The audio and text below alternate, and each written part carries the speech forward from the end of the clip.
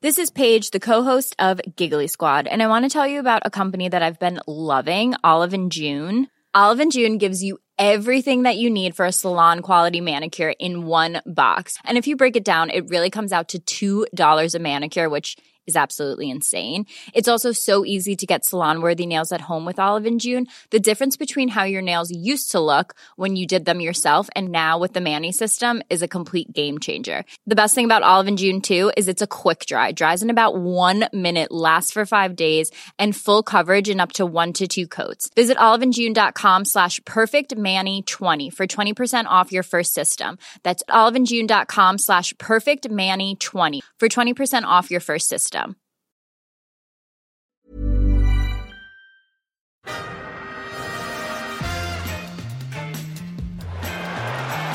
Ahí va a llegar el gol del Arsenal. Ozil marca Mesut Ozil. Attention à Nicolas Pepe, encore lui, voilà, qui crée des choses. Le but. Oh, comme il ouvre bien ce pied. Nicolas Pepe, Nicolas Pepe, Nicolas Pepe. Ça va le rassurer. This is Arsecast Extra. Hello and welcome to another Arsecast Extra, as always, with James from Gunner Blog. James, despite the anxiousness, despite the frustration, despite the fact we haven't signed anybody yet on transfer deadline day, it is a goodly morning. I think it has to be, doesn't it? I mean, not only did we win a match, but Manchester United and Liverpool lost matches in such enjoyable, spectacular fashion that this must be a goodly morning. Holy shit, it was mental. Yesterday was truly a mental day of football. Apart from Arsenal, we provided a bit of stability, a bit of normality, a bit of, you know, a sort of anchor of good sense and sensibility in this crazy Premier League 2020 that we're experiencing so far. But we are the steady rocks, just making everything normal while everything else around them is going crazy. It was just an extraordinary day. A 2-1 win feels very normal, doesn't it, in context? What I like is that, obviously, maybe we'll touch on it more later, obviously United were just completely taken apart, but unfortunately it was by Spurs, which sort of was a bit, you know, there's a degree of conflict in my feelings about that. Yeah. But then, of course, for them to be overshadowed within minutes, essentially, by what happened with Aston Villa and Liverpool made it a much more satisfying day all round. Yeah, well, I wasn't watching that game because I just sort of assumed that Liverpool would win, and it was Sunday evening, so I was watching a movie and checking Twitter every so often. It was like, hang on, what? 4-1 to Aston Villa. What's happening here? What is going on? And then it was like, turned it on a bit later and I could see people going, we want 8. It was like, holy shit. It's just bananas. I watched a bit of it on Match of the Day too last night. I watched the Liverpool game. I've never seen so many deflected goals. Yeah, it's a bit like if you were playing Football Manager and that score came up, you'd be like, the code's broken here. Do you know what I mean? Yeah, it doesn't feel like real life. It was absolutely a surreal day on all counts. But anyway, I wanted to quickly say I've got some interesting news about my house that will affect the podcast. So you'll be delighted to hear. I don't know if listeners are aware, I might have mentioned it before. I recently, like in the last couple of months, moved into the first property that me and my wife have bought together. And, you know, it comes at a long spell of like shifting around and living like vagrants slightly and saving money. And we're very, very happy here. Yesterday, I got a letter saying that next door, and when I say next door, 6 feet away, are applying for planning permission to demolish a 4-storey building and build another one. Oh my God. So all I'm saying is, unless I can somehow, I mean, I'll probably be lying out there on the building site like an Extinction Rebellion protester trying to stop this happening. But the next 2 years of the podcast could just be incredibly noisy. Oh my God. This could only happen to you, you know. Yeah, I know. I'm absolutely gutted about it. I will find, if there's any clever lawyers who can stop this building being built, for the sake of the sound quality of the podcast, you must intervene. I would say the building next door is a listed building, James, because something very important must have happened there in the time that it's been. If it didn't, I've got a few weeks to make something very important happen there. Right, okay. So yeah. Of course, this famous building where the owner was murdered by a neighbour. in a fit of rage. God almighty. Who knows? Look, we'll cross that bridge when we come to it, and we'll see, what we'll have to do to make it all happen. God, soundproof my house. We're going to have to soundproof my house, Andrew. It's funnel all the Patreon money into a soundproof cell. Do you know what? Years ago, I have a studio, as you know, in Dublin city centre, which is a really nice little studio in town on South William Street. It's cool, really great location. But the first location that I chose was the top floor of an office building, just the other side of St. Stephen's Green. Really nice place. And I signed up for a 6-month lease on that and began to move into the studio somehow, and I don't quite know how this had passed me by in the time that I'd come to look at the building and everything else. But just across the road, they were demolishing a massive building, and they were reconstructing an office building. They dug a hole which was probably about 100 feet deep. So even with all the soundproofing in the world, all you could hear were these like heavy machineries going. So I got nothing done in that place and still had to pay 6 months rent. So wow, yeah. Well, I mean, imagine if you didn't rent it. Imagine if you owned it. Okay. But I mean, I'm looking into soundproofing my skull. Can I sort of put foam padding on the inside of my cranium or something like that? We will find a solution.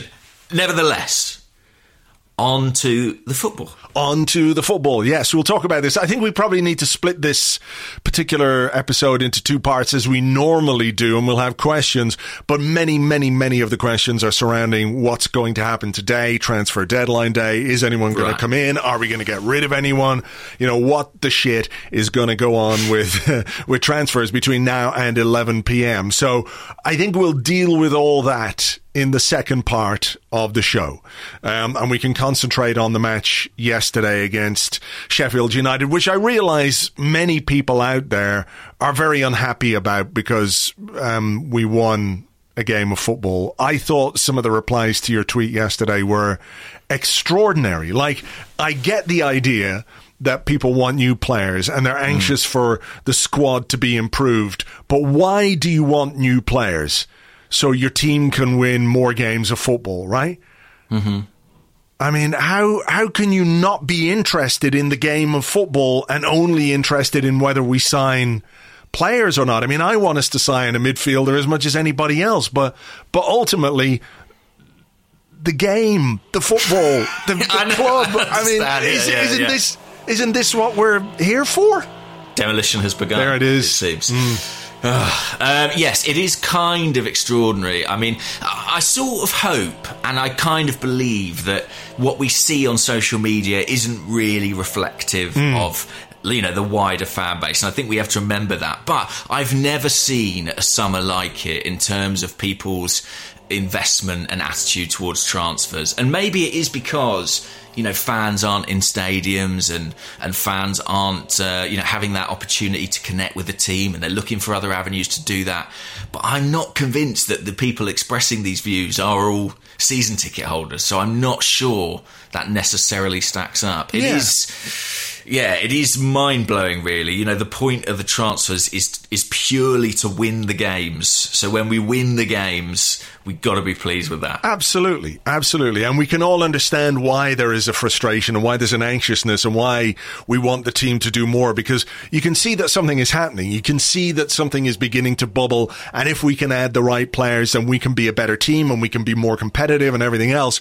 But, to express complete disinterest in a game because we haven't signed those players yet, I just don't get it. I don't understand it. You can have anxiety about not making signings, but still be interested in the actual fucking game of football, Yeah. So look, if you're going to say you're not interested in the game, at least say that at half time when the game was really, really boring. It wasn't much of a first half, was it? Team selection. What do we think about the team selection? What do I think about team selection? Granit Xhaka left out really unusual that he would not start a Premier League game under Arteta. Yeah, look, obviously Ceballos was in the team, and I think he was there to provide some measure of incisiveness or creativity or whatever that might be. But El Neni's role was like I couldn't see Granit Xhaka play the role that El Neni played yesterday, because a lot of the time he seemed to be operating as a kind of right back / right sided centre half kind of guy, and Bellerin was tucking inside. So I wonder, was it to do with what he wanted from Bellerin, which may turn out to be quite inspired considering the impact that he made, against the system that Sheffield United play? I think that actually, in a funny way, it was kind of similar to the role Xhaka played on the left-hand side last season. We talked about that last week. I do think that as Arsenal move to something more like a back four, we're going to see a central midfield player sort of dropping in to build up with the back three. And you're absolutely right. From what I could see, that's what El Neni was doing. He was the kind of third right-sided centre-half in the build-up.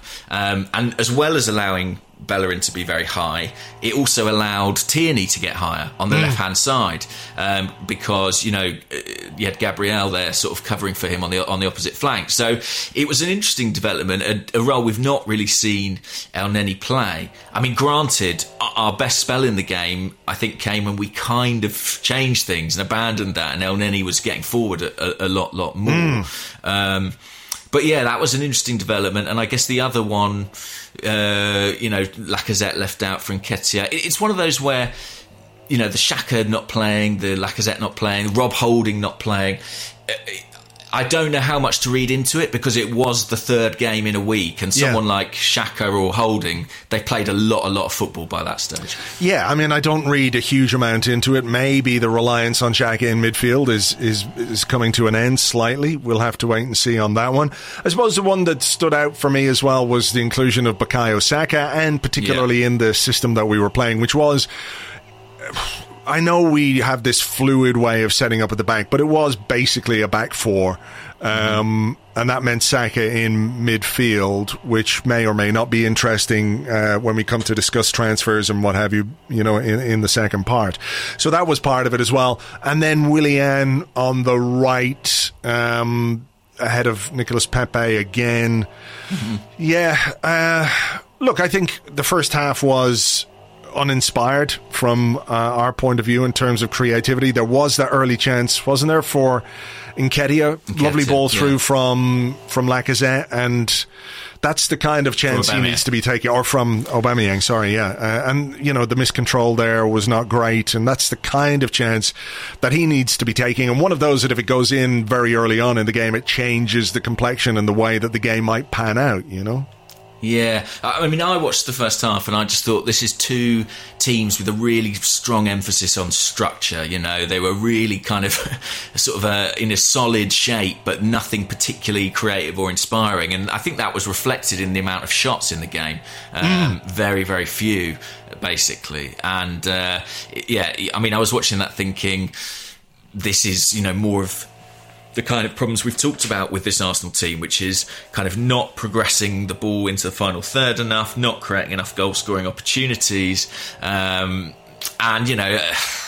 it needed to change. What was clear was as soon as the second half started, even though the shape didn't immediately change, I think there was a lot more impetus. And where I was sat, you could very clearly hear what Mikel Arteta was saying. And the two key words in the second half were quicker and higher. And I think that's what Arsenal did. But there were a couple of officiating things in the first half we should probably touch on too. Well, look, there was a lot of focus, wasn't there, on the foul by David Luiz, or the incident with David Luiz very early on. What did you think of that? I think the idea of sending players off for that is absolutely absurd. And, someone like Graham Souness, who kicked and hacked and butchered his way around a football pitch, sitting there at halftime spouting on about how it should be a red card. How do you tally that with the people who say, all these handball decisions, they're killing our beautiful game? And how can you sit there and then talk about that tiny little shirt pull 50 yards from goal being a red card? I just don't get it. They kept showing the one with the Aston Villa guy, Sheffield United game early on in the season. I mean, that's an equally ludicrous decision.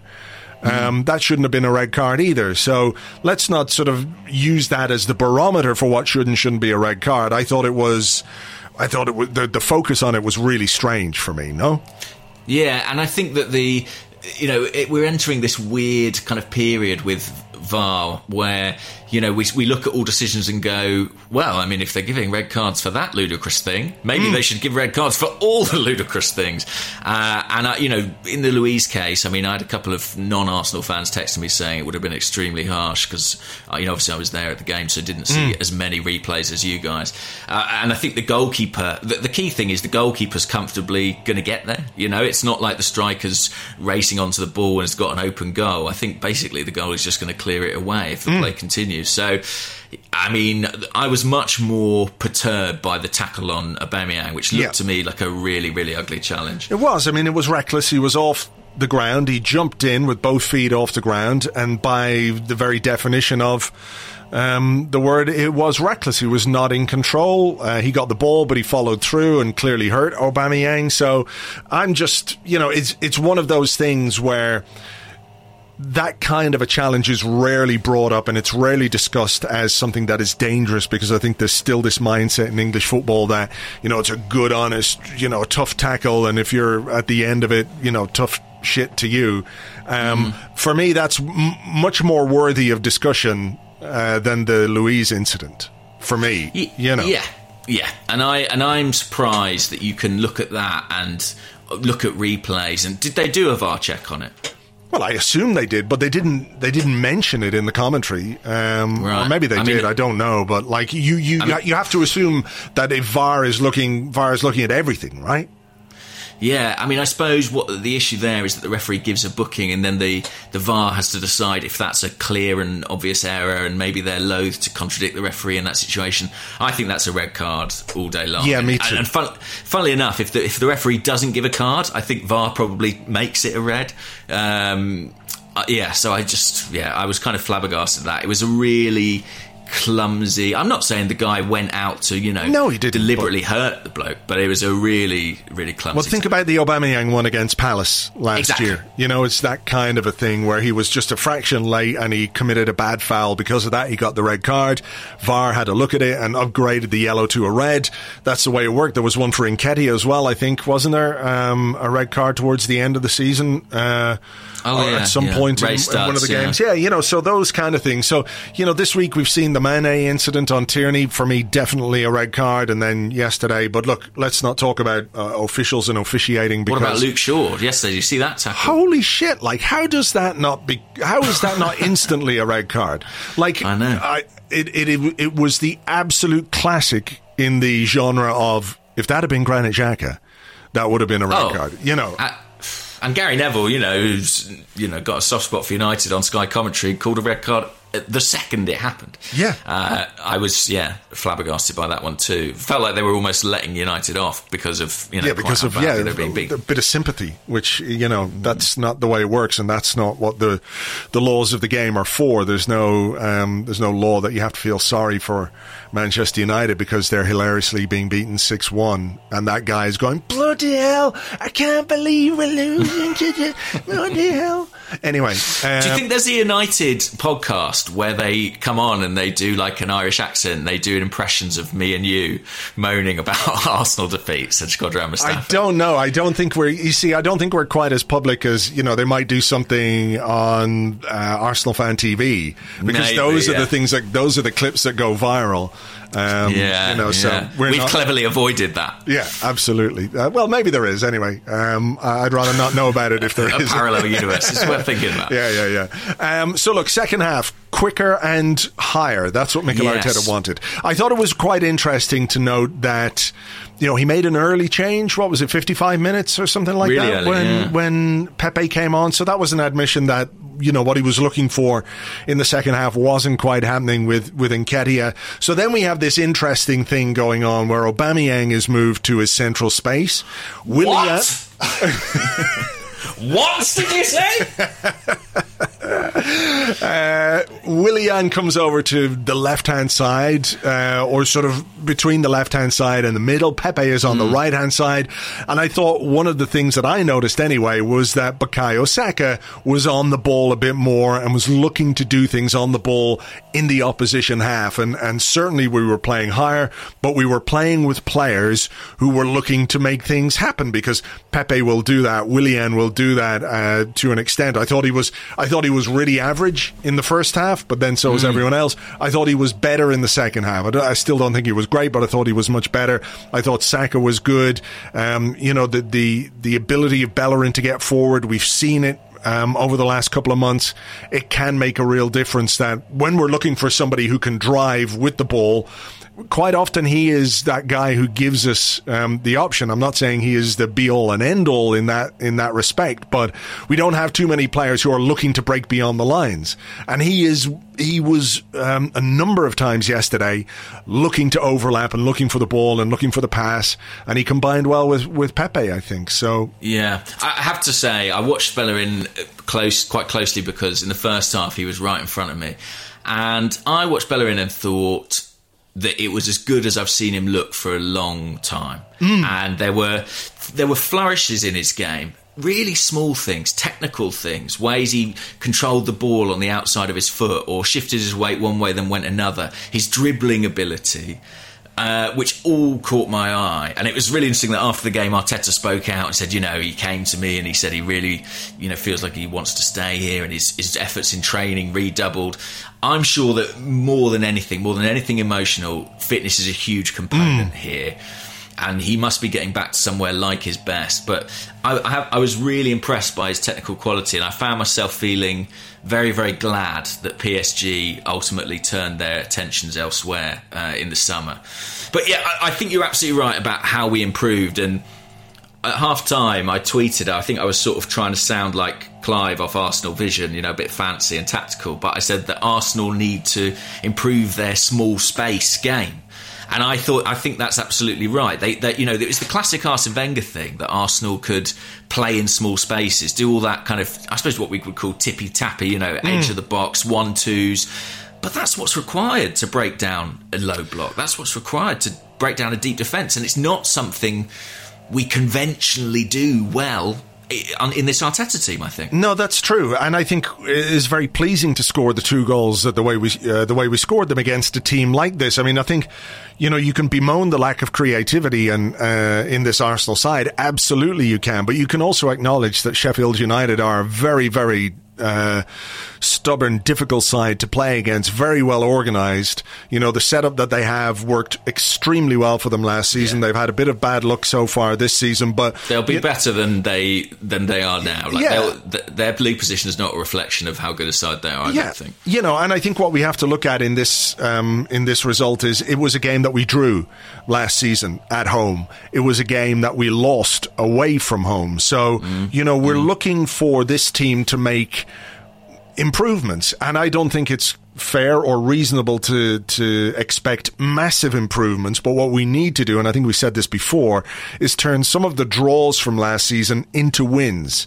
Because you 3 points versus 1 point, you don't need me to tell you what difference that could make in the league table towards the end of the season. So if you're looking at this game as evidence of some progress, you can have some frustrations perhaps with the way that we played, and maybe we should have done a bit more. I get all that, but ultimately the result is an improvement on what we did against this team last season, and for me that is a positive. So yeah, absolutely. And I think something that really struck me during the game, and that I actually wrote about this morning, is this idea that Arsenal do play that quite sort of delicate, tippy-tappy, short passing football, but they've been playing it in their own third. That's where they play their prettiest stuff. And the reason they do that is because their best attacker, Aubameyang, is a guy who really flourishes in space. So you play a short passing game in your own third, you draw the opponent onto you, and then you create the space in the final third for him to exploit. But sometimes you come up against a team, and this has been Arsenal's problem, who aren't going to be drawn onto you, who are incredibly well structured and sit in deep defensively. And that's when you need to play that kind of football higher up the pitch. And I thought Pepe and Saka, and to an extent Willian as well, actually, showed that they can do that. And if Arsenal are in those situations where they need to produce that sort of game, I think they, more than any other individuals in this team, are the ones that Arteta needs to look to. Do you think it's a coincidence that when we brought on Pepe and we moved Aubameyang into the centre... You're okay with that? You've come to terms with that now. That's fine. I was just leaving it. Right. Sorry. Yeah, sorry. What? Is that even allowed? My mind has exploded. Carry on. Fine. And we have Saka on the pitch. We have Willian on the pitch. We have Pepe on the pitch. And we are playing a bit higher up. We sparked into life with those players on the pitch and in the positions in which they were in. Do you think that might have been in some way informative for Mikel Arteta? I think so. And, there is a degree to which, we can talk about it from the tactical perspective, but there is also a simplicity here. You get good, creative, attacking players on the pitch, and suddenly a bit of magic happens. And actually, look, we're going to talk about transfer window. We're going to talk about signings, of course. But I was watching that last half hour and I was looking at Ceballos, Willian, Pepe and Saka, all kind of playing behind Aubameyang, a master poacher. And I thought, there's a lot of talent there. There's a lot of talent on that pitch at that point. And I really think moving forward, particularly in home games, particularly in games where we're going to have more of the ball and dominate possession, there felt like a little bit of chemistry, I think, in that setup. And I'm optimistic we'll see more of it. I really think so. Was that your sense as well? Yeah, I mean, look, this is not to sort of jump into what we're going to talk about after the break, but, the idea that we're not going to sign maybe a creative midfield player is, it's disappointing if we go through a transfer window and we don't do that. The reality of that, though, means that we are going to have to find a way to be more creative and to create more chances and to be more dangerous with the players that we've got. As much as people don't want to hear that and maybe won't like it, and I understand that, we have to think of ways in which we can be more dangerous on the pitch. And I looked at that, and you're right, I forgot Ceballos in there as well. So you have Ceballos, Willian, Saka, Pepe and Aubameyang. That's, it's not bad. It could be better, obviously, but it's not bad. And I think it's not a coincidence that the goals came when we had those players on the pitch. I think Pepe really brought something to the party, not just with the second goal. He was involved in the first goal as well. And I thought it was really smart. I think what we're seeing are these flashes of the kind of football that Mikel Arteta wants to play and the kind of team he wants us to be. And he did say over the weekend, before this game, that he wants to, have X amount of chances and he wants to dominate possession. He wants to score lots of goals, but he has to try and do it with the players that he has. I mean, it's another example of him saying, basically, we need better players to be able to play the way that I want. Nevertheless, there are flashes in games and moments in games where I think some of the training ground stuff is obviously coming off. I thought it was really smart movement. It was a lovely goal, that first goal. El Neni involved to Aubameyang, the sort of pass, a bit of an overlap, Bellerin's cross, Saka's header. There's a lot to like about that goal. Beautiful goal. And if you think about an archetypal Arteta goal, this idea of Arteta ball, it is the sweeping moves one end to the other. So, short, long, and then we go. And this was a different type of goal. This was a goal that felt, almost Wengerish. It was that sort of interplay on the edge of the box, breaking an opponent down, skill, intelligence, guile, movement. I really, really liked it, and it's what Arsenal need to do more of this season if they are to turn some of these draws into wins. Good play from Pepe in the build-up. Willian was involved as well. Bellerin making a dangerous run. And isn't it, am I right in thinking it's El Neni, actually, who drives into the box? Yeah. And that was sort of one of the changes from the first half. He played in a more advanced position, but, I remember, funnily enough, Matteo Guendouzi might well leave the club today, but one of the things that I liked about him was that ability to just sort of, take a game and say, right, I'm going to push on and I'm going to make something happen here. That is never something I would associate with Mohamed El Neni. But he did seize the initiative in that moment, so fair play to him. Yeah. And a nice header too on the end from Saka. Yeah, look, I think it was part of something a bit more structured than the sort of the woolly chaos that Guendouzi brought to the odd game. You know, I'm thinking of that Villa game.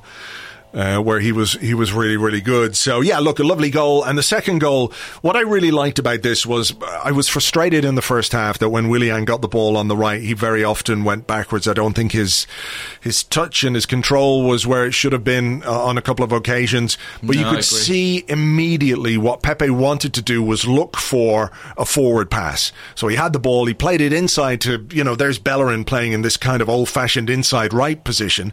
And, you know, the pass back to him, that burst of acceleration, the drive into the box, the finish, absolutely all the things that people were excited to see from Nicolas Pepe when we bought him. That is the kind of goal that we maybe haven't seen enough. I'm not saying it's something he could and should do every week because it's obviously quite difficult. It was a really, really, really good goal, and I was delighted for him to get it because I think he needs that kind of a confidence boost. He does feel like a confidence player.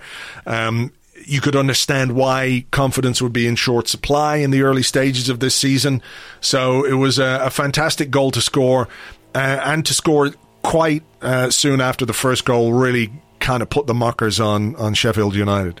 Yeah, and I think he's had some great moments at Arsenal, Pepe. You know, he scored 2 free kicks to win us a game in the Europa League group stage last season, but I think this was my favourite Pepe moment thus far, and the reason is it was what we bought him to do. Like, when we bought Pepe, I don't think any of us thought, well, we're buying a free kick specialist here, someone who'll deliver us really good dead balls. We thought we're buying someone with pace and goal threat who can run in behind and who can finish. And we haven't seen that loads at Arsenal. You know, we've seen him scoring from cutbacks and things like that. But when he turned and took the ball and drove at the defence, stroked it home, you know, without being too simplistic about it, it was like watching Pepe at Lille. It was like watching all the YouTube videos that had us all salivating and excited about the signing that we were making. I loved it as a goal. I loved it as a moment. I thought you saw from him and his teammates that sort of little explosion of confidence and satisfaction. And Arteta's right. After the game, he said, look, consistency is what I'm looking for from this player. But that was he's been a player of moments thus far. That was, for me, one of his best moments. And I really, really hope he can push on from here because he's had a slow start to the season. But, you know, while he is a player who can play in big space, who can play on the counter, he absolutely also has the skill and the technique and the imagination to do, you know, to break down defences too. And, I loved that goal. I think it's a bit of a shame that our next 3 games are what they are, you know, in that we've got Man City, Leicester, and then Manchester United, whatever. Well, it'll probably be back to kind of what we've been doing until now, won't it? I would kinda, think. Yeah. And you know, if we were playing so-called smaller teams, maybe there might be the opportunity or the ability to play with this kind of formation or, you know, give Pepe a run of games. And I'm not saying he shouldn't, but I just feel like maybe he won't because of the opposition we're playing and the difficulty of that. I also really enjoyed the fact that after the second goal went in, we controlled the game for the most part in terms of possession. We just kept the ball, we kept it moving, we made them run around and chase the ball, and they didn't get near it for periods. There were times where we had the ball for 2-3 minutes at a time and they just couldn't get anywhere near it. And it's been a while since I felt comfortable or seen an Arsenal team even that's really comfortable in doing exactly what they did. Yeah, I thought they were pretty assured, actually, and we ended the game with 65% possession, which is, you know, relatively unusual for us of late. How much of your kind of satisfaction with, I mean, I know we conceded a goal and we'll touch on that, but with the kind of security of this Arsenal team was down to Gabriel, because I thought he had a really good game, actually. Yeah, I did too. I think what's really noticeable about him is that in these one-on-one situations, he is really, really good. Really good. There are a couple, like, there are sort of duels where the guy is trying to go past him or where he's covering space and he'll win a tackle or he'll block the guy off and force him backwards. But there were a couple yesterday where it's one of those where the ball bounces and he's running back and he's the last defender and he's got to be decisive in what he does.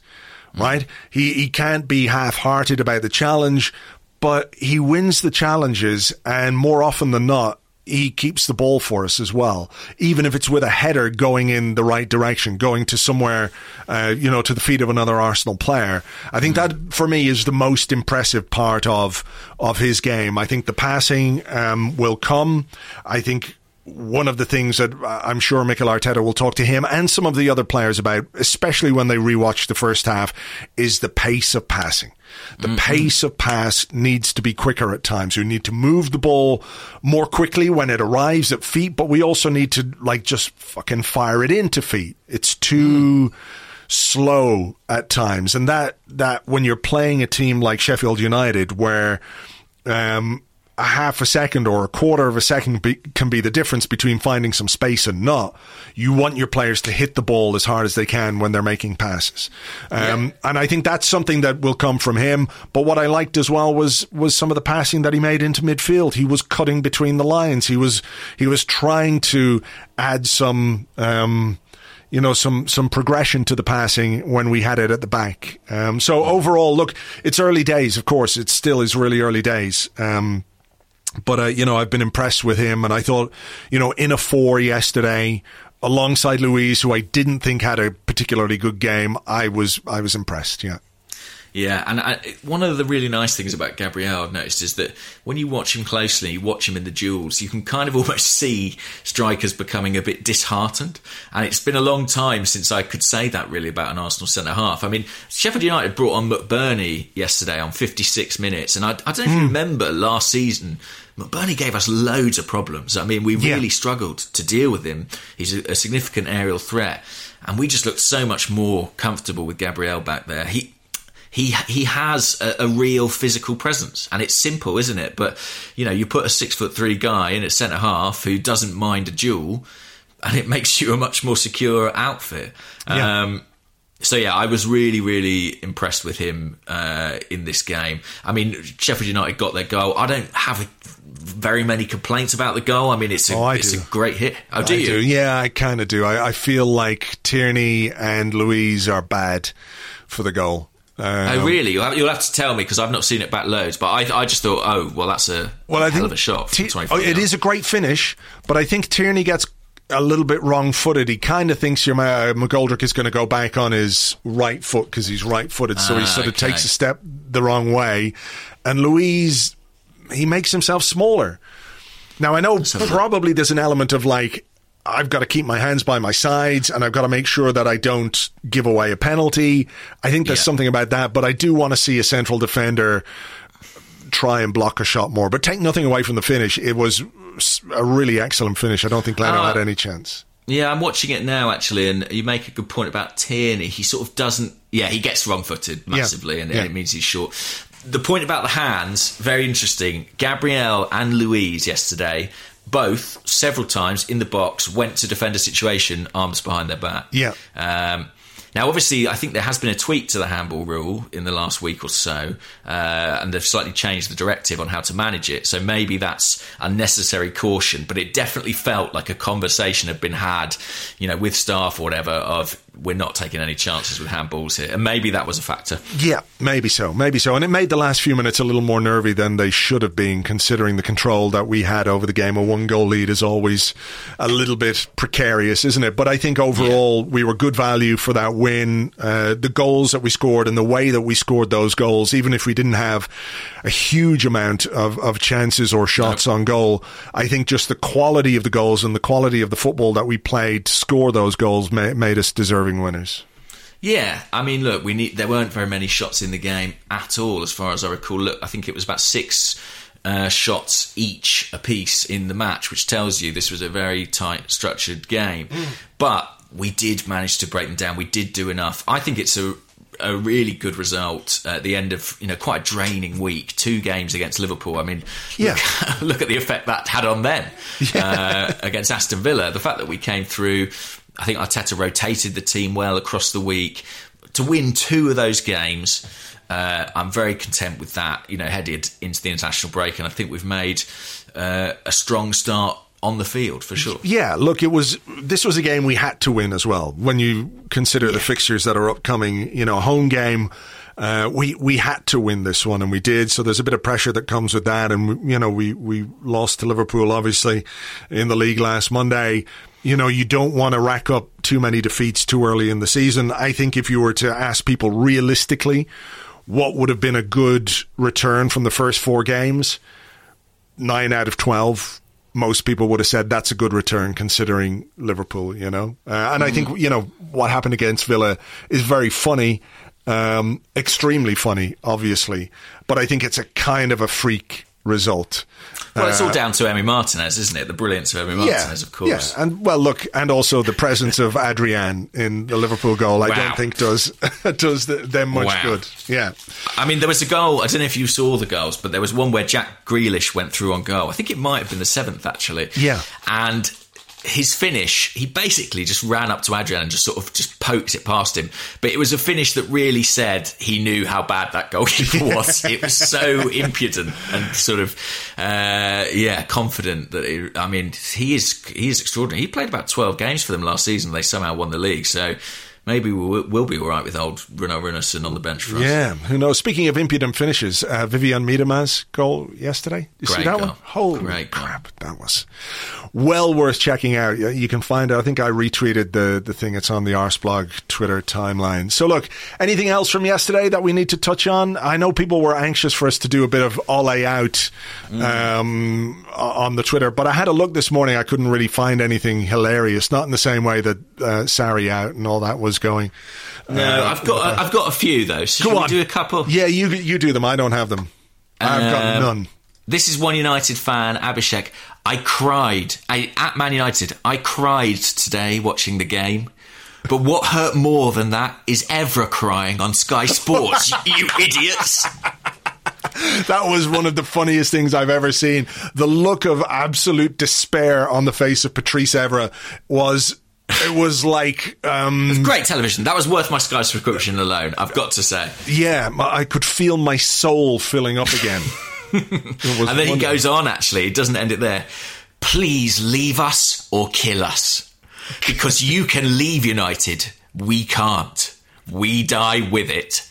Hashtag Man U Tottenham. Hashtag MUFC. Hashtag Ole out. Hashtag Glazer out. Praying emojis. Which is good. I like this one as well. Yash Kropkar. Stupid Ole in fans get a bitter taste of the truth. Thank you, Jose Mourinho, for exposing the fraud. The special one, hashtag Ole out. So I like that. They're so angry that they've turned back to Mourinho. Oh, my goodness. Cheesehead Brown Pants, which is actually this person's name. Tonight was so humiliated moment. Easily Man United conceded and everything turned to be nightmare. Inside 3 matches, we conceded 11 and scored 5 goals. Come on, just do the changes at all, or we gonna go down into Championship. Hashtag Ole out. Oh my goodness, there's going to be some value from this, hopefully as well, when we visit Old Trafford. That would be glorious. We'll dig up some Ole out. Hopefully Ole will still be in at that point, and they haven't sort of done what they should be doing and like bring in a manager who's better than someone who failed at Cardiff City. But there you go. Okay, all right, we have got lots to talk about in part 2. Fucking... What is that? Is that the next door's gardener? Blower? Yeah, next door's gardener. I don't know what their game is. What are they doing, do you reckon? Blowing leaves? Sawing something down? It doesn't... Yeah, it seems to be going, closer and further away, so I don't know what's happening, whether there's leaves. It's autumn, isn't it? There's a lot of leaves. There's a lot of leaves that need blowing. Just leave them. Just leave them there. That's why they're called leaves. Yeah, exactly. All right. We're going to take a break. All the transfer madness and more in part 2 right after this.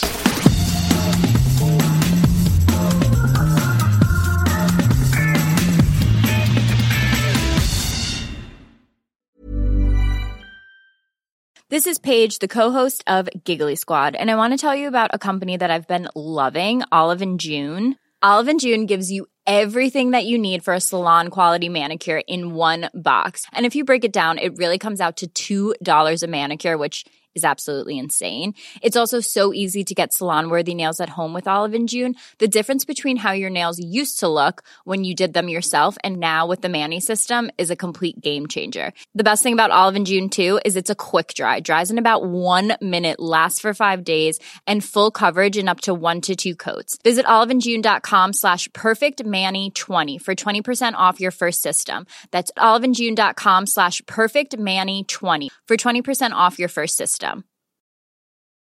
Quality sleep is essential. That's why the Sleep Number Smart Bed is designed for your ever-evolving sleep needs. Need a bed that's firmer or softer on either side? Helps you sleep at a comfortable temperature? Sleep Number Smart Beds let you individualize your comfort, so you sleep better together. J.D. Power ranks Sleep Number number 1 in customer satisfaction with mattresses purchased in-store. And now, save 50% on the Sleep Number Limited Edition Smart Bed for a limited time. For J.D. Power 2023 award information, visit jdpower.com/awards. Only at a Sleep Number store or sleepnumber.com. Welcome back to the Arscast Extra. This is part 2 of the show where we answer questions that you sent to us on Twitter at Gunnerblog and at Arsblog on the Arsblog Facebook page, facebook.com/the Arsblog, and also on the Arsblog Discord chat server, which you get access to if you're an Arsblog member on Patreon, patreon.com/Arsblog. It feels like this is going to be a transfer heavy section. Yeah, for sure. Before we get into that, though, should we touch on the news about Gunnersaurus? I know people might laugh. The real transfer deadline news of the day. I know people might laugh at this and think it's a really unimportant thing and what have you, but it's a bit weird, isn't it? I know there's no games. And that's what he does, is he's there, he's the mascot at the games, and he's, great for the junior gunners and all that kind of stuff. But why is there some sort of need to make an official story out of his departure, if you like, or the fact that he's been sidelined? I mean, they do say, I think David Ornstein said at the end of his piece, that he will be back, I guess, when fans are back. But it looks a bit weird, doesn't it, this thing coming out? Like you can't keep your mascot. The dinosaur will return, the man within it will not, is the situation. Oh. So one man has performed the Gunnersaurus role since its inception in the early 90s, and his name, I hope he won't mind me saying at this point, is Jerry Key. I'm not sure how you pronounce his surname, Quy. And he's a man who's got a history of working with the club in the junior gunners and in the travel club as well. And after the sort of COVID situation, it's a part-time role, and it involves him also doing some stewarding on the club coaches. The club have effectively let him go. The club say that this is about them looking at ways to be more efficient, and they will be bringing Gunnersaurus back, and they'll be doing it in a more financially efficient way. But of course, it's a shame to see anyone who's got such a long association with the club have to depart under any circumstances, Right. Well, yeah, look, I just don't think the optics of it are particularly great, are they? I mean, what are you saving? What are you saving? I mean, that's a very fair question, yeah. But I think that is the position the club are in, and I think that from everything that I hear, I think the financial situation at the club is maybe a little bit more difficult than we even imagine. And if you needed evidence of that, perhaps this is it.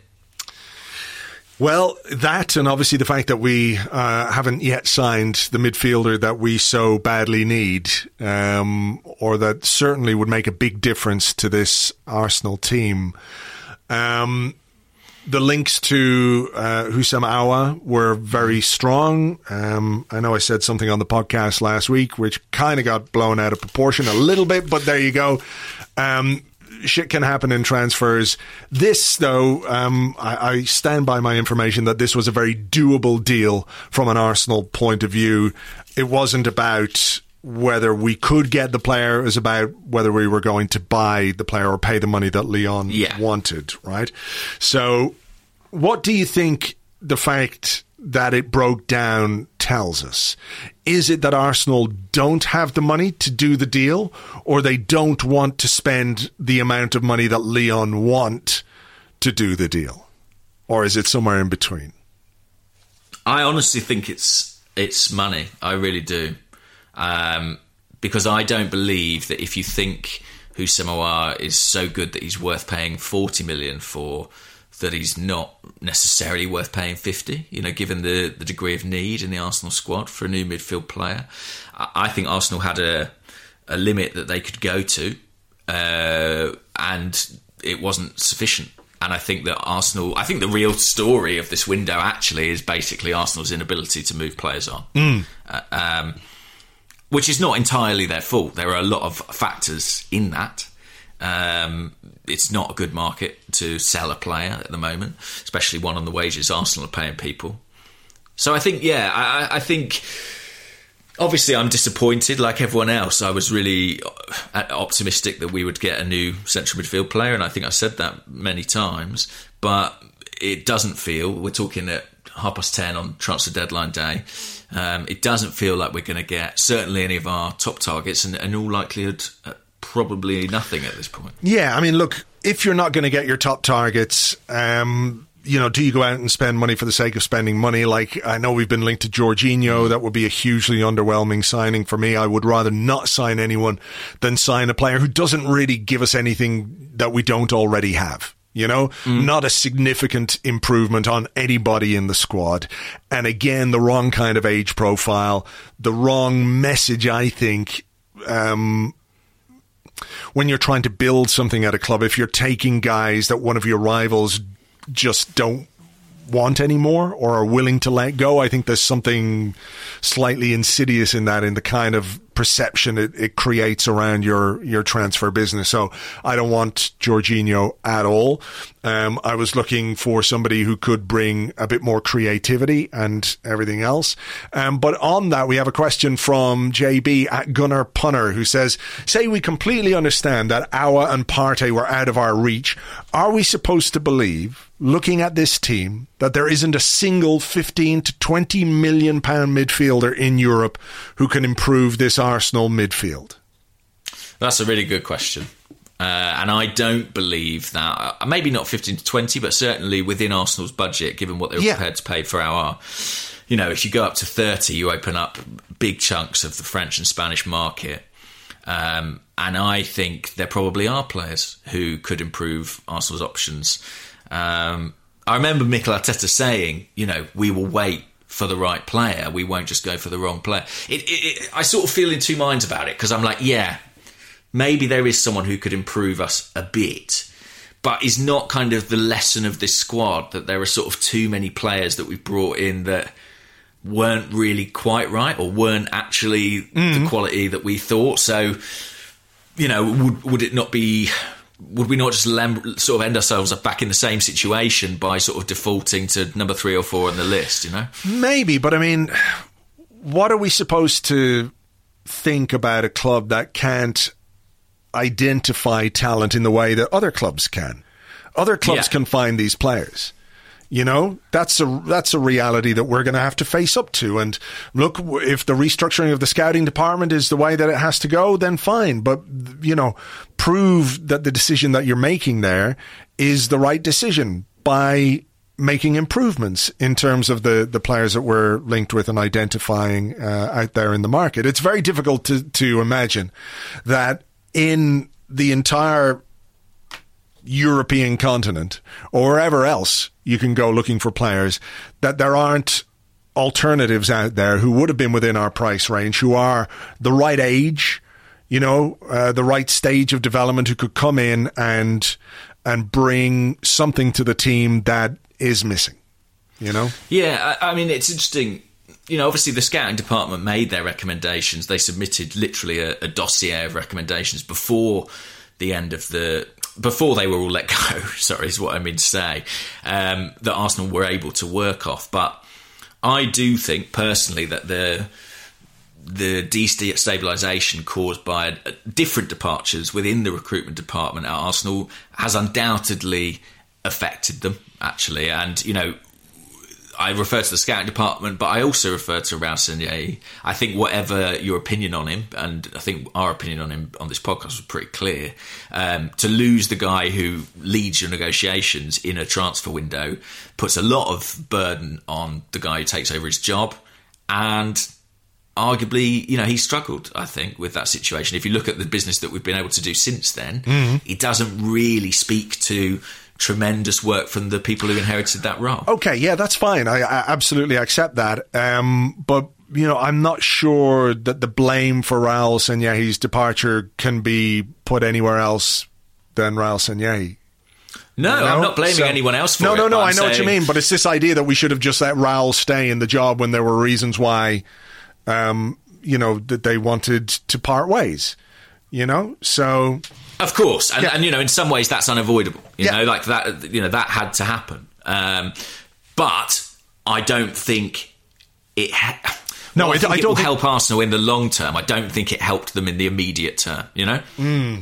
I think that if you look at what we did, after that, something like the Aubameyang contract that had been set up, principally by Raul. I mean, Thomas Partey. That was a negotiation that he was overseeing.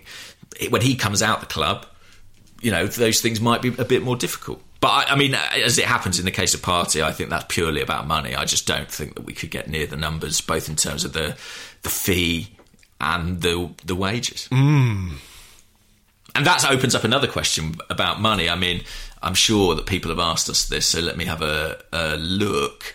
But basically, well, if I can't find it, what do you think about the money? So, for example, Brad Dennett says, if the money brought in through Emmy's transfer isn't reinvested in the squad, should we feel cheated, or is this a reasonable business decision during a period of financial unrest? I'm sure the money that we brought in from Emi Martinez was part of the money that we were offering to Leon for Aouar.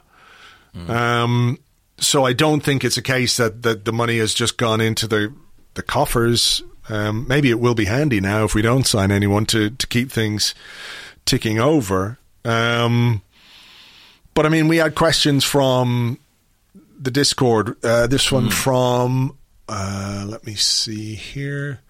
I've got to put my glasses on. That's ridiculous.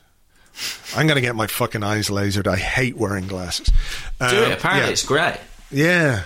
Not the actual bit where they're lasering it off. See, that's my thing. I feel a bit squicky about having lasers shot in my eyes. You can smell the flesh burning. Okay, well, maybe I'll think about it a bit. Apparently, obviously, I've got glasses on, so I've not had it done. Yeah. It must have gone very wrong if I had it done. Stark on the Discord says, why do our owners never step up when it's needed? Kroenke just opened a multi-billion-dollar stadium and we can't come up with the money to buy 2 players. Shameful. And then O'Neill says, are you guys concerned by the total lack of communication from the Kroenkes recently? It seemed like Josh had taken up a more active, plugged-in role with the club, but a lot has happened over the summer with Raul's departure and various other restructurings. A little reassurance over the club's ambitions and intended trajectory from ownership would be nice. I know Mikel says there is cohesion and support there, but that doesn't seem to be manifesting into anything different than usual. It feels like they aren't going to back Arteta this summer. Whether they care about the club's position or status or just the value of investment, it seems now is the time to offer that added bit of support. So, do I think the Kroenkes have the financial capacity to give Arsenal money, essentially, to go and buy players? Yes, of course they do. They are very, very wealthy people. Am I in any way surprised that they haven't? No. And I don't know about you, but my personal thing is I almost can't get exercised about it because it's like expecting, what's the scorpion and the frog, spots, or a scorpion and the frog? Exactly. KSE gone KSE. I don't think they'll ever do that. I don't think they ever. They might in different ways, but I can't see them ever funding a transfer splurge, for example. What do you think? Yeah, like you, I'm kind of not surprised, but also it's a bit of a shame because there is an opportunity there, and we've said this before, that when you're a club that's owned by a billionaire, there is an opportunity to do something in the market which can make your team better, and ultimately it could be viewed as an investment, a capital investment in the club, if you do care about the sporting side of it and you do have ambitions that you say you do, there is a very good reason why you could put your hand in your pocket, or you could finance or structure some kind of financial arrangement which would help you get the hour deal over the line if you wanted to make it happen. So I think it is, at the same time, I understand, and I'm not surprised, but I can't help but feel disappointed in some ways that they haven't backed Arteta the way that they do. And we did have some questions on this one. 1 second, if I can bring it up.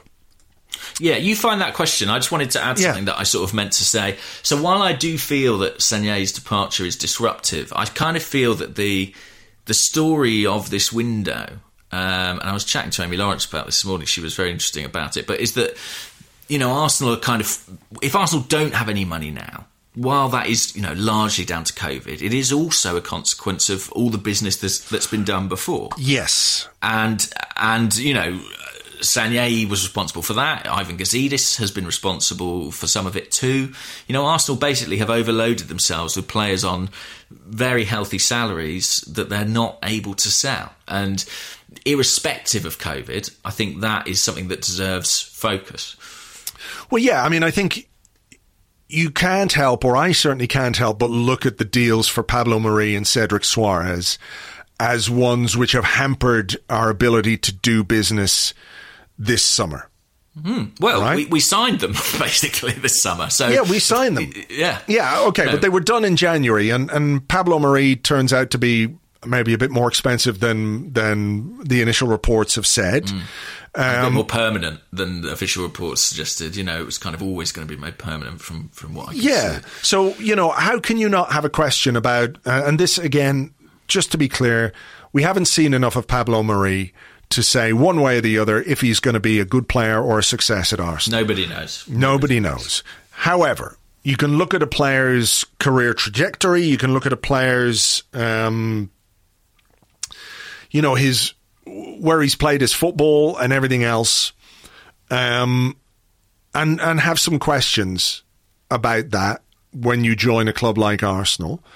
You're brought in as a left-footed central defender, and within 4 or 5 weeks of making that deal permanent, we buy another left-footed defender for twice the price.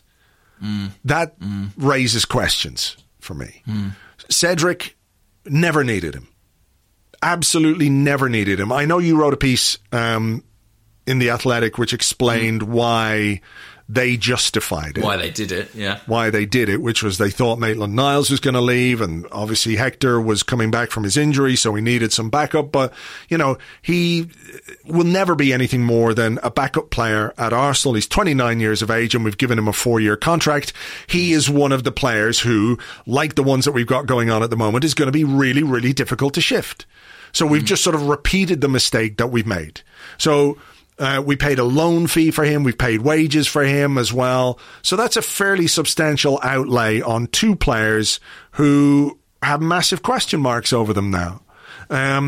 So, you look at what we've done in the market in the last little while. I know we spoke about this the other day, and, fingers crossed, the £28 million that we spent on William Saliba will turn out to be a great investment, and he will be an excellent player for Arsenal. But if you're a club like Arsenal, and I know nobody could see COVID coming, but if you're a club like Arsenal, can you really spend £28-30 million on a player who isn't going to play for you for 2 years?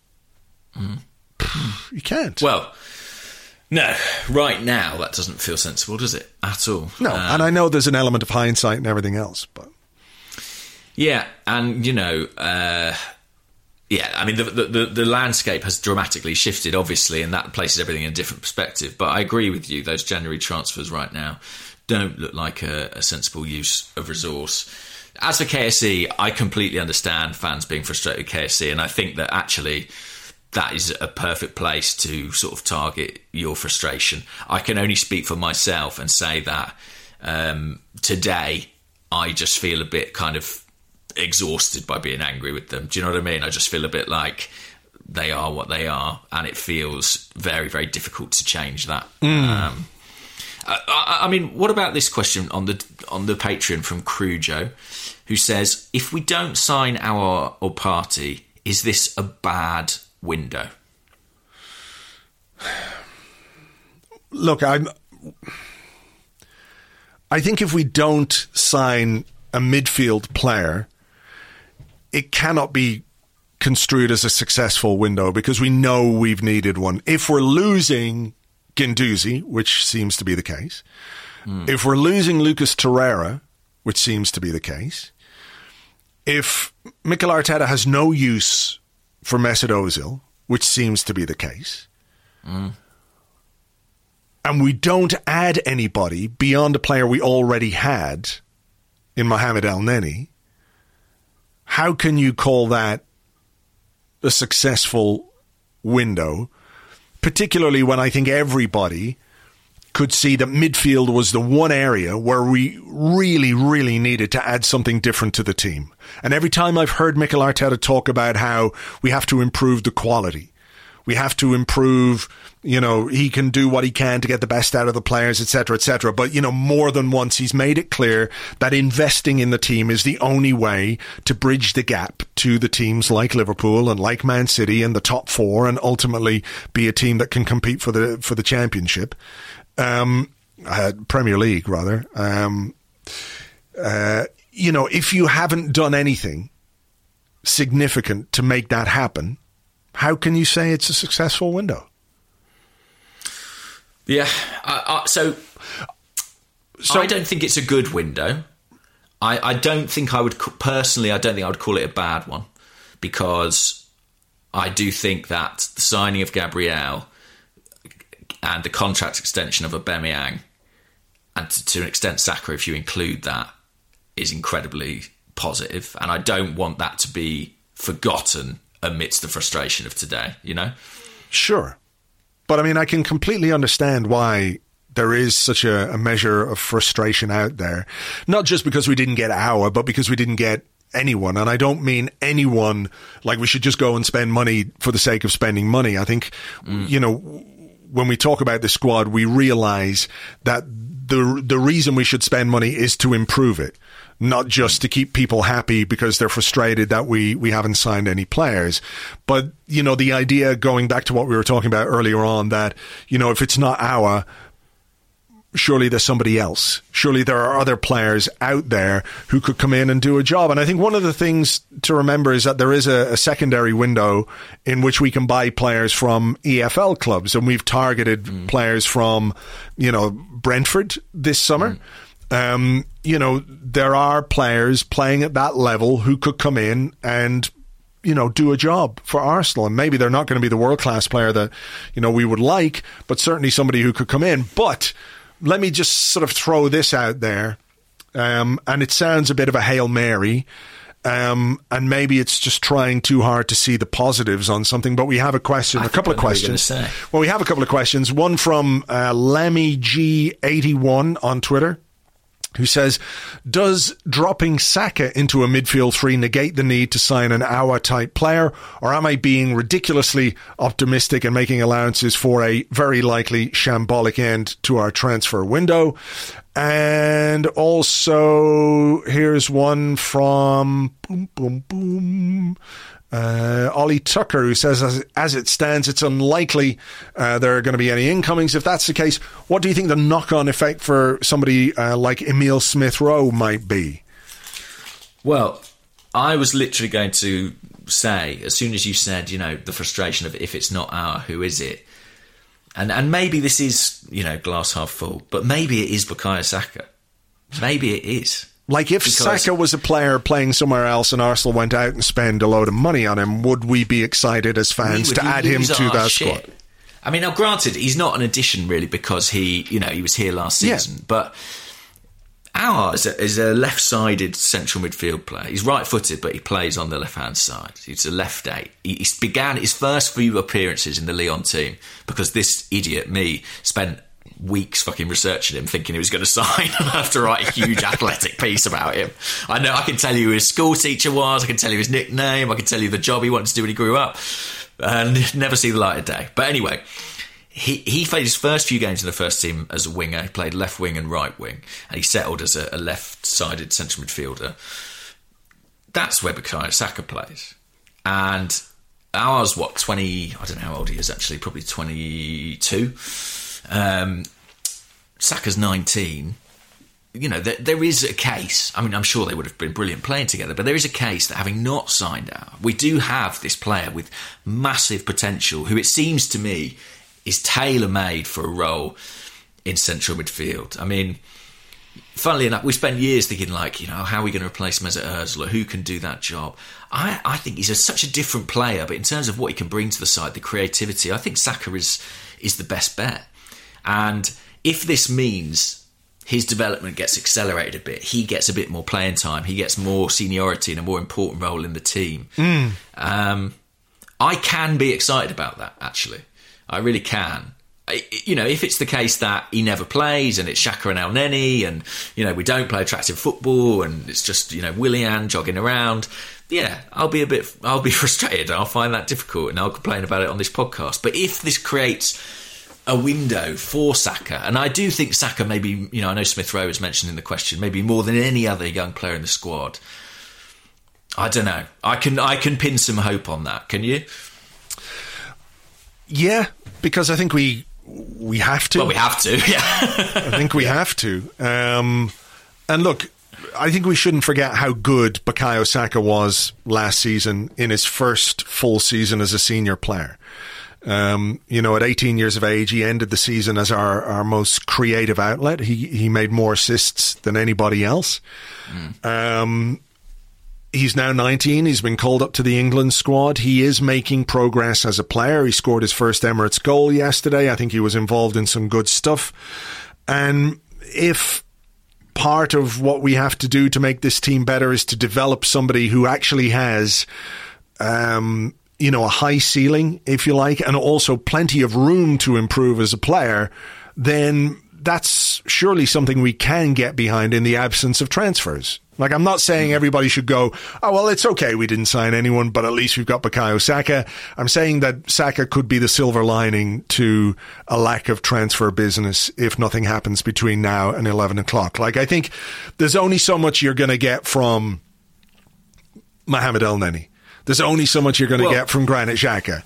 But Bukayo Saka is at the start of his career, is really talented, seems like a really humble, hard-working young man who's got it all in front of him. And if what we do this season is get better by his improvement, then let's hope that that's the case. Yeah, and funnily enough, you know, we're all talking about Aouar and Thomas Partey's not really getting a mention, but I mean, based on what happened in the game yesterday and the contribution that Saka, Willian, Pepe were able to make, I look at the sort of deeper half of our midfield and see only Xhaka, Ceballos and El Neni as senior options there, and wonder if it's that one that might hurt us more, you know, in the next few months. I just feel like, in terms of, you know, Smith Rowe, Saka, arguably Willock, you know, we do have young players who can really contribute in that final third area. I mean, who knows what will happen with Reece Nelson. But when you look deeper than that, you know, that's where I worry about limitations, maybe even a little bit more. Like, I think there's every chance Saka, you know, in the next 12 months, you know, explodes and becomes as good as Aouar and becomes, you know, this £50 million player that we need in central attacking midfield. But I think the limitations of the likes of El Neni or Xhaka, you know, not that they're useless, but the limitations we're well aware of. And I do wonder if that's something we might inevitably focus on more. But your point about the window still being open, I think, is an interesting one.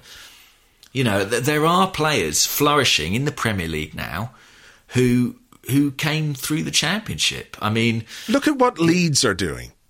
Exactly. That's a great example. I mean, and look at bloody Ollie Watkins scored a hat-trick against Liverpool. I mean, I know it's a strange game, but there are others. I mean, the guy Ben Rama at Brentford, everybody knows and can see is a Premier League level talent, a creative player who can play off the front. I mean, who knows? I honestly don't know anything about Arsenal being interested in him, but it's not impossible. I'm sure there'll be a bit of a scramble for him. But you're right, you know, there are more. I'm trying to think now. James Justin at Leicester, he came out of the Championship. Tyrone Mings at Aston Villa. The entire Leeds team. Arsenal shouldn't be above looking at that. No, we shouldn't. And maybe it's, you know, what we need to do. Need to do a bit more of. So 30 million for David Raya, it is. We funnel our money into the pursuit of David Raya, finally get our man. Exactly. Well, he just signed a new deal at Brentford, so I don't think he's going anywhere anytime soon. But, you know, there is talent in the Championship, particularly if you get it at the right age. You know, a player who's ready to make a step forward. Edu spoke very clearly about wanting to use Stat DNA as a way of you know, finding our targets and identifying players who can come in and do a job in the positions that we need them to. But yeah, look at that Leeds team and look at they don't look in any way out of place in the Premier League. You know, obviously the coaching and the job that Bielsa is doing there is a big part of that, and you know, they're on board with it. But you know, it's sort of wrong to think that the only place you can get players from are other European clubs or top division clubs. So, yeah. By the way, on the subject of this window, like, I feel a bit like Edu is sort of Teflon man at the moment. I feel like he is a slightly fortunate fellow because he came into the club, quite a while ago now. But I feel like various things have meant that it's sort of been impossible to cast any real judgment on him and his tenure. And I even think in this window, when Raul went and he kind of took the helm, I still think there are enough mitigating factors, you know, Senye's departure, the coronavirus pandemic, the economic implications, to sort of say, to make excuses for Edu and sort of say, well, you know, it's difficult. But sooner or later, that time will come to an end, and I have a nagging doubt, let's say, about whether or not Arsenal have the right man in that role. And I'm not saying that definitively because there are genuinely mitigating circumstances, but it's just how long can it be before we stop making those excuses, you know? Yeah, I think the jury is very, very, very far out. Very far out on Edu. I mean, the one thing I would say in some kind of mitigation is I'm not sure the sort of high-level negotiation over players is his skill set. So is he being asked to do a job that he's not capable of or not good at, you know? So that's not to make any excuses for him, because ultimately when you're in that role, you have a responsibility to deliver. And if we go through this transfer window without bringing in that midfielder, it's hard to say he's done that job well. So, yeah. Let me ask you this. I couldn't find the question that I wanted to find. So you've made one up? No, I haven't made one up. I've just got one that's sort of in the same kind of a ballpark. Right, okay. Right, it comes from Balu Gopalan, who's at Balu Gopalan on Twitter. He says, is Arteta becoming Wenger 2.0 after demanding so much from the board after an FA Cup win regarding transfers, now backing off and supporting the owners, saying they're doing what they can? And, you know, that has been his message throughout. So it's sort of the idea of what Arteta says he wants and what the board are delivering to him are quite different, but he's not sort of kicking up about it, if you like, or he's not being critical, which I think we can all understand why. But just your sort of general thoughts on what he's had to say. Really good question. I mean, I suppose a man not criticising his employer should never be entirely surprising, right? Yeah, We're all lucky. Exactly. Anyone who's got a job at the moment is happy to have that job and not in a hurry to piss off the people giving it to them. Yeah. I'm sure we can all identify with that. I think that So, in the case of Wenger, I felt he really did kind of shield the board and the owners. Really, it's the owners from criticism, and I think it'll be interesting to hear about that in his book.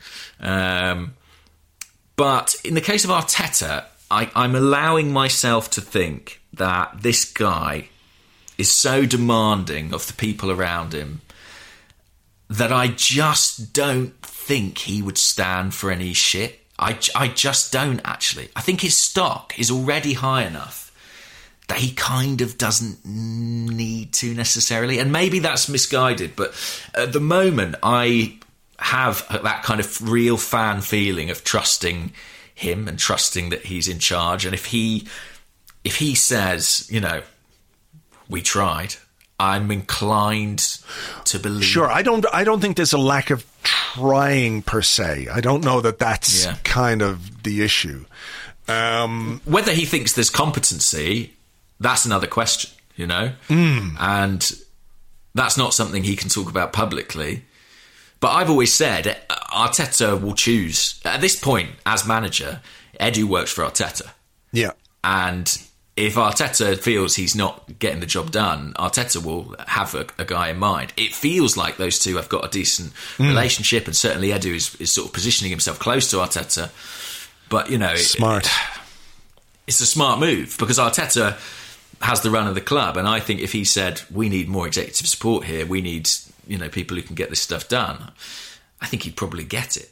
What do you feel about what Arteta said about the ownership and the support and the backing he's received? Do you think he has been backed? Kinda is my answer. He kinda has. Kinda, like I know as wholeheartedly as I would like. Yeah, exactly. I think there are obviously some inherited issues, with certain players and wage packets, and players' contract management has not been great. He's been parachuted in at a time when some players have only a little while left on their contracts and everything else. What did he say? He said, believe me that the ownership, the board, Edu and myself are doing everything we can to maximise the resources we have to improve the team and sustain and keep the players that are in the club to make this club successful. I have 100% backing from them, and it's not just words. This is reality. Whoever knows me, if it wasn't like that, I would not say that. I say it because I feel it, and it's true. Whatever we can do, whether it is ourselves or the owners, they are willing to do it, to support us, to back us, because I feel they believe in what we are trying to do. I don't think he would say that if he didn't believe that. I don't either. And it's not just like, the board's about what we're trying to do. He's pretty explicit, right?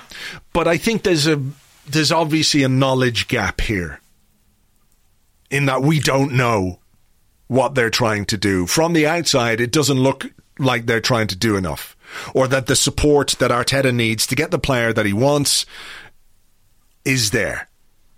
That's what it looks like. Now, maybe there are reasons. Maybe there's a lot going on in the background that we don't know. But, ultimately the hour deal came down to money. Are we going to pay the money? We weren't, or couldn't.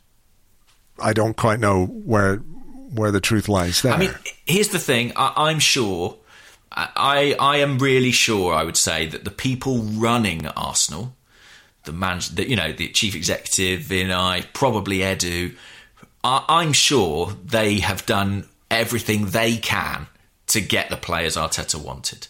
For me, the responsibility ultimately has to come from higher, right? If someone wants to inject a load of cash, Vinay can't put his hand in his pocket and say, here you go, Mikel, there's 50 million quid. Yeah. There's one person who could do that. His name's Stan Kroenke, right? So that is where the buck stops for me. I'm sure the people working at Arsenal, who are employed at Arsenal by KSE, have done their best, Yeah.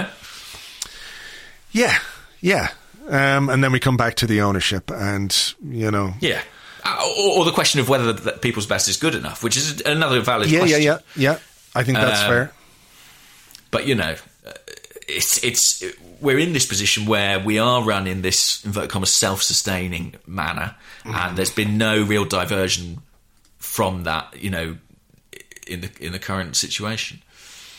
So what do you expect to happen between now and 11 o'clock Well, tonight? people might be listening to this on Tuesday morning. I don't know. No one has commutes anymore, do they? So they're probably just listening to it at home.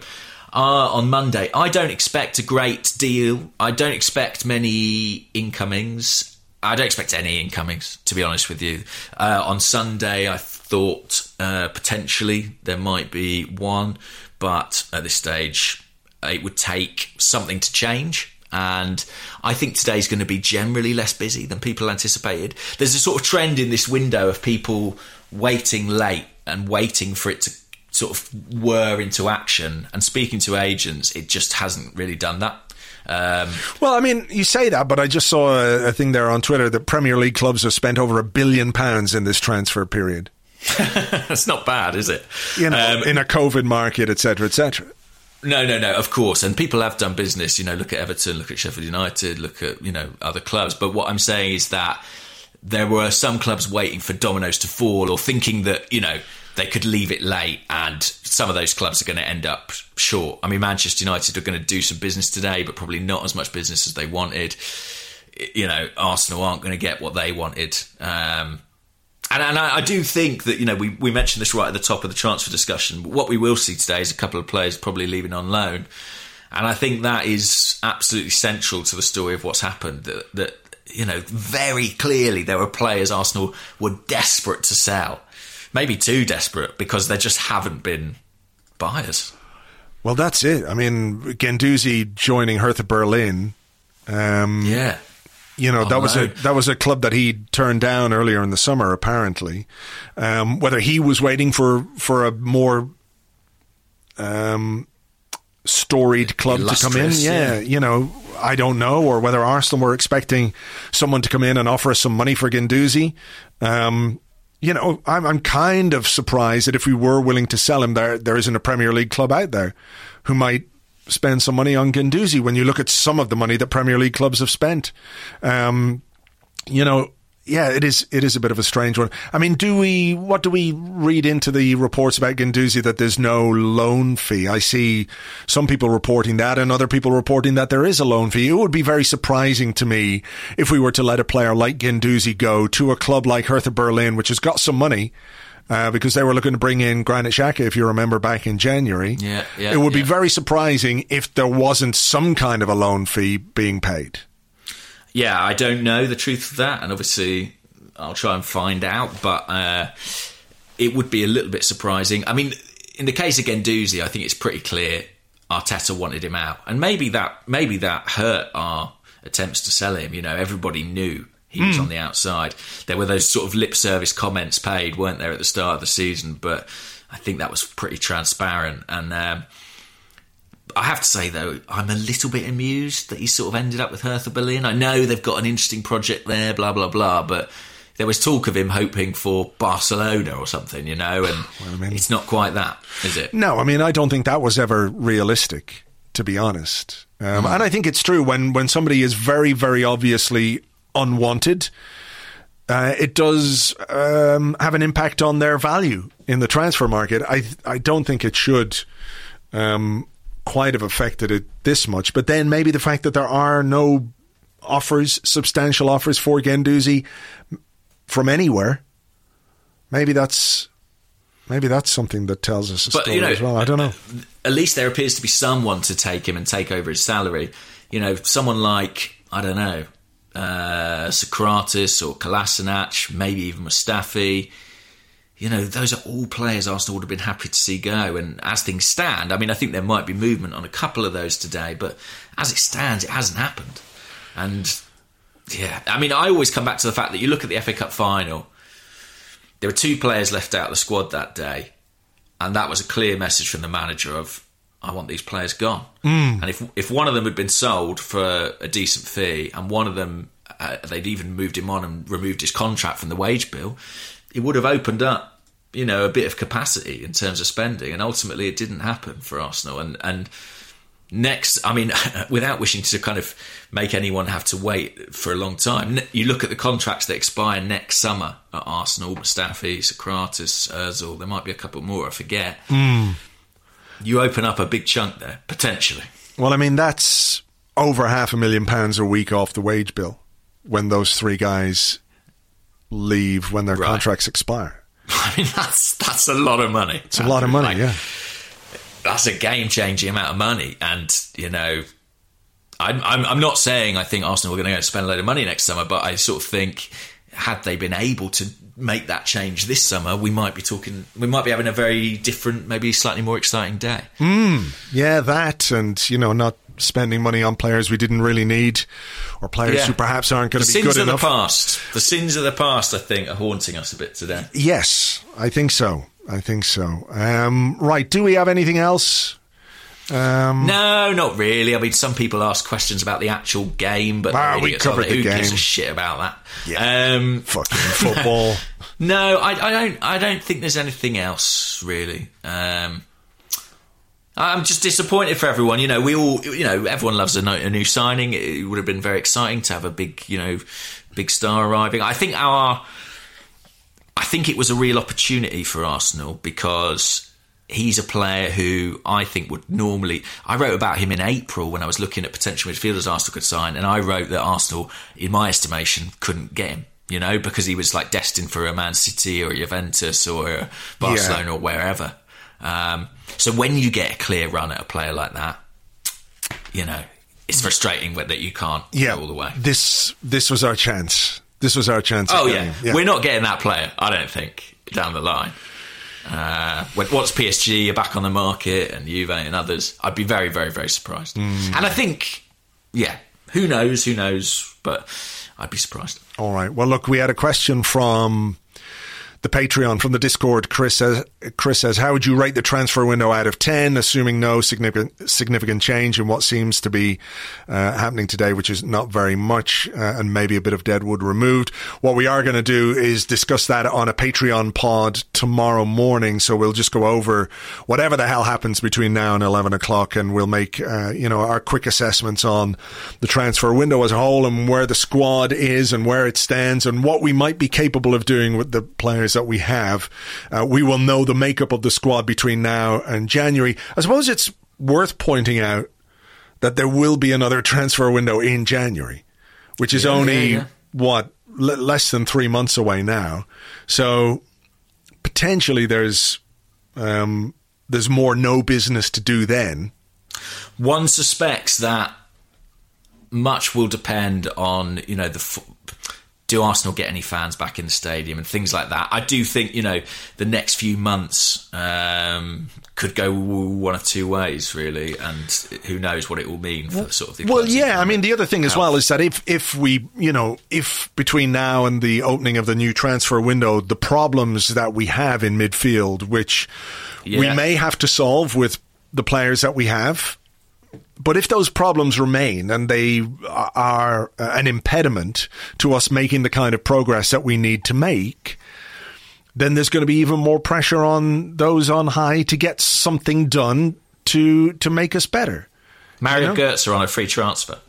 Mario Götze is available on a free transfer. It feels like classic Arsenal to roll back the years. Loan bid for Draxler at 10 o'clock tonight. Bound to happen. We'll cover it all on the live blog. Where's Kim Chelstrop? Somewhere out there with his broken back. Yeah, there must be a player out there who's paralysed that we could sign. Look, thanks everybody for joining us. Thanks for being here as always. Let's keep fingers crossed. It seems very, very unlikely that anything's happening, but if you're listening to this on Monday, maybe something might happen between now and 11. We will cover it on the live blog over on Arseblog News, or you can just go to arseblog.live/live blog for a good mobile view. Keep up to date on that. We'll discuss it a bit more tomorrow on the Patreon pod. So until then, keep everything crossed, keep the faith, and we'll catch you then. Bye-bye.